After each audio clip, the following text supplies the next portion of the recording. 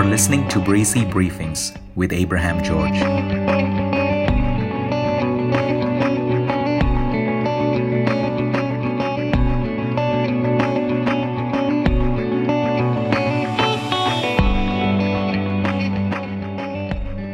Will it be a second wave of pandemic or a sea of Fed liquidity? Which will win out?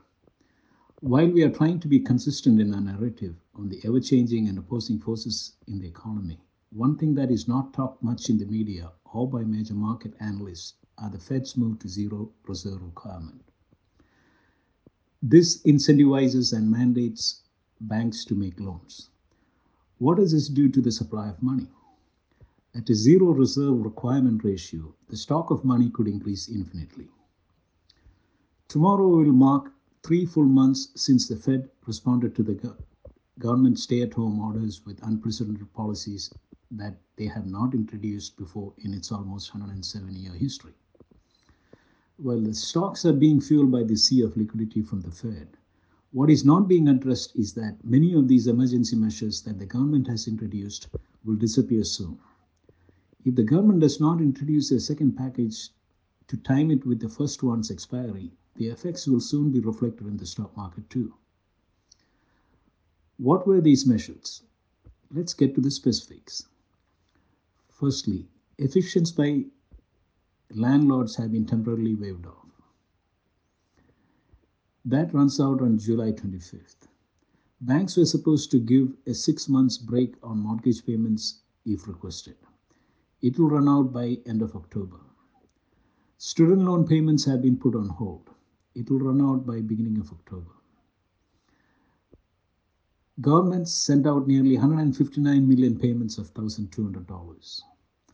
Another 20 million became eligible for $600 per week for unemployment benefits. This will also run out by end of July. April this year was the single most household income increase ever on records, which was at 10.5%. This was also the month where millions of online accounts were opened at brokerage houses like Robinhood. Previous months' rise in personal income have been much less than 1% or even negative as it was in March. At the same time, consumer spending plunged by 13.6%, the highest ever in 6 decades. Have a look at the charts, if you can, for the last 6 years. The consumer spending and personal income run together like two entangled snakes, and all of a sudden in April, it diverges in the most dramatic fashion you can imagine. Currently, the markets are at the mercy of how the second wave of pandemic is affecting the economy and how the injections of the liquidity on steroids by the Fed is playing out. As I formulate this report, there are conflicting reports from Peter Navarro, the chief negotiator in trade deals with China. It is not looking good. US intelligence officials grow increasingly confident that the coronavirus pandemic originated in a Wuhan laboratory.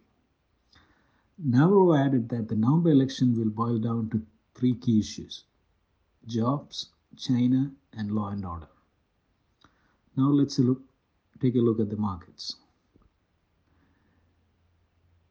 Equities. The repeated subdivisions in the wave structure is pointing to one thing. The corrective up move should end soon, and the big move down can start as early as today or tomorrow. The Nasdaq has been an exception, making new closing highs. The divergence with the other 2 major indexes is further evidence that the top is almost in sight. Bonds. In bonds too, we are caught up in corrective subdivisions. A move below the 5th June low at lower 170 should give more clarity to our bearish outlook. Euro. Trend followers are heavily long the euro through futures and options. They are large speculators comprising of major hedge funds. Their strategy is to increase their positions as the markets increase or decrease their positions when markets fall, or even go net short. When these positions get to an extreme relative to the historic norm, the trend is normally in its last stages before a reversal. This is not a short-term timing tool, but provides good indications to our existing bearish view. Gold. Gold made a high of 1763.50 yesterday. While it did not make a new high, the risks are aligned to making a new high around 1800. We have mentioned many times through our report about this one.